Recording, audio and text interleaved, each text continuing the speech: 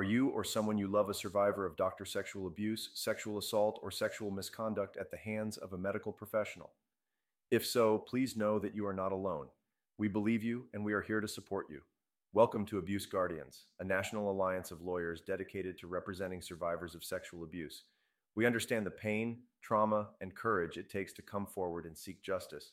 Our mission is to provide compassionate legal support, guidance, and representation to survivors across the country.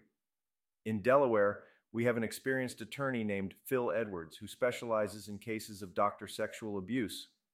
Phil Edwards and his dedicated team at his office provide legal support to survivors across the state, including Wilmington, Dover, Newark, Rehoboth Beach, and Milford. Phil Edwards is committed to helping survivors navigate the legal process and seek justice for the harm they've endured.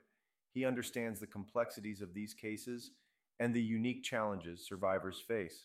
With Phil Edwards on your side, you can feel confident that you have a compassionate and knowledgeable advocate fighting for your rights. At Abuse Guardians, we handle a wide range of cases, including doctor sexual abuse, doctor-patient sexual assault, sexual misconduct, and more. Our team of skilled lawyers is well-versed in Delaware's laws and regulations surrounding these issues. We will work tirelessly to build a strong case on your behalf, seeking compensation for your pain, suffering, and any related damages. Whether you're a survivor seeking justice or a family member supporting a loved one, we are here for you. Our lawyers provide personalized attention, empathy, and legal expertise to guide you through the journey towards healing and justice. Remember, you are not alone.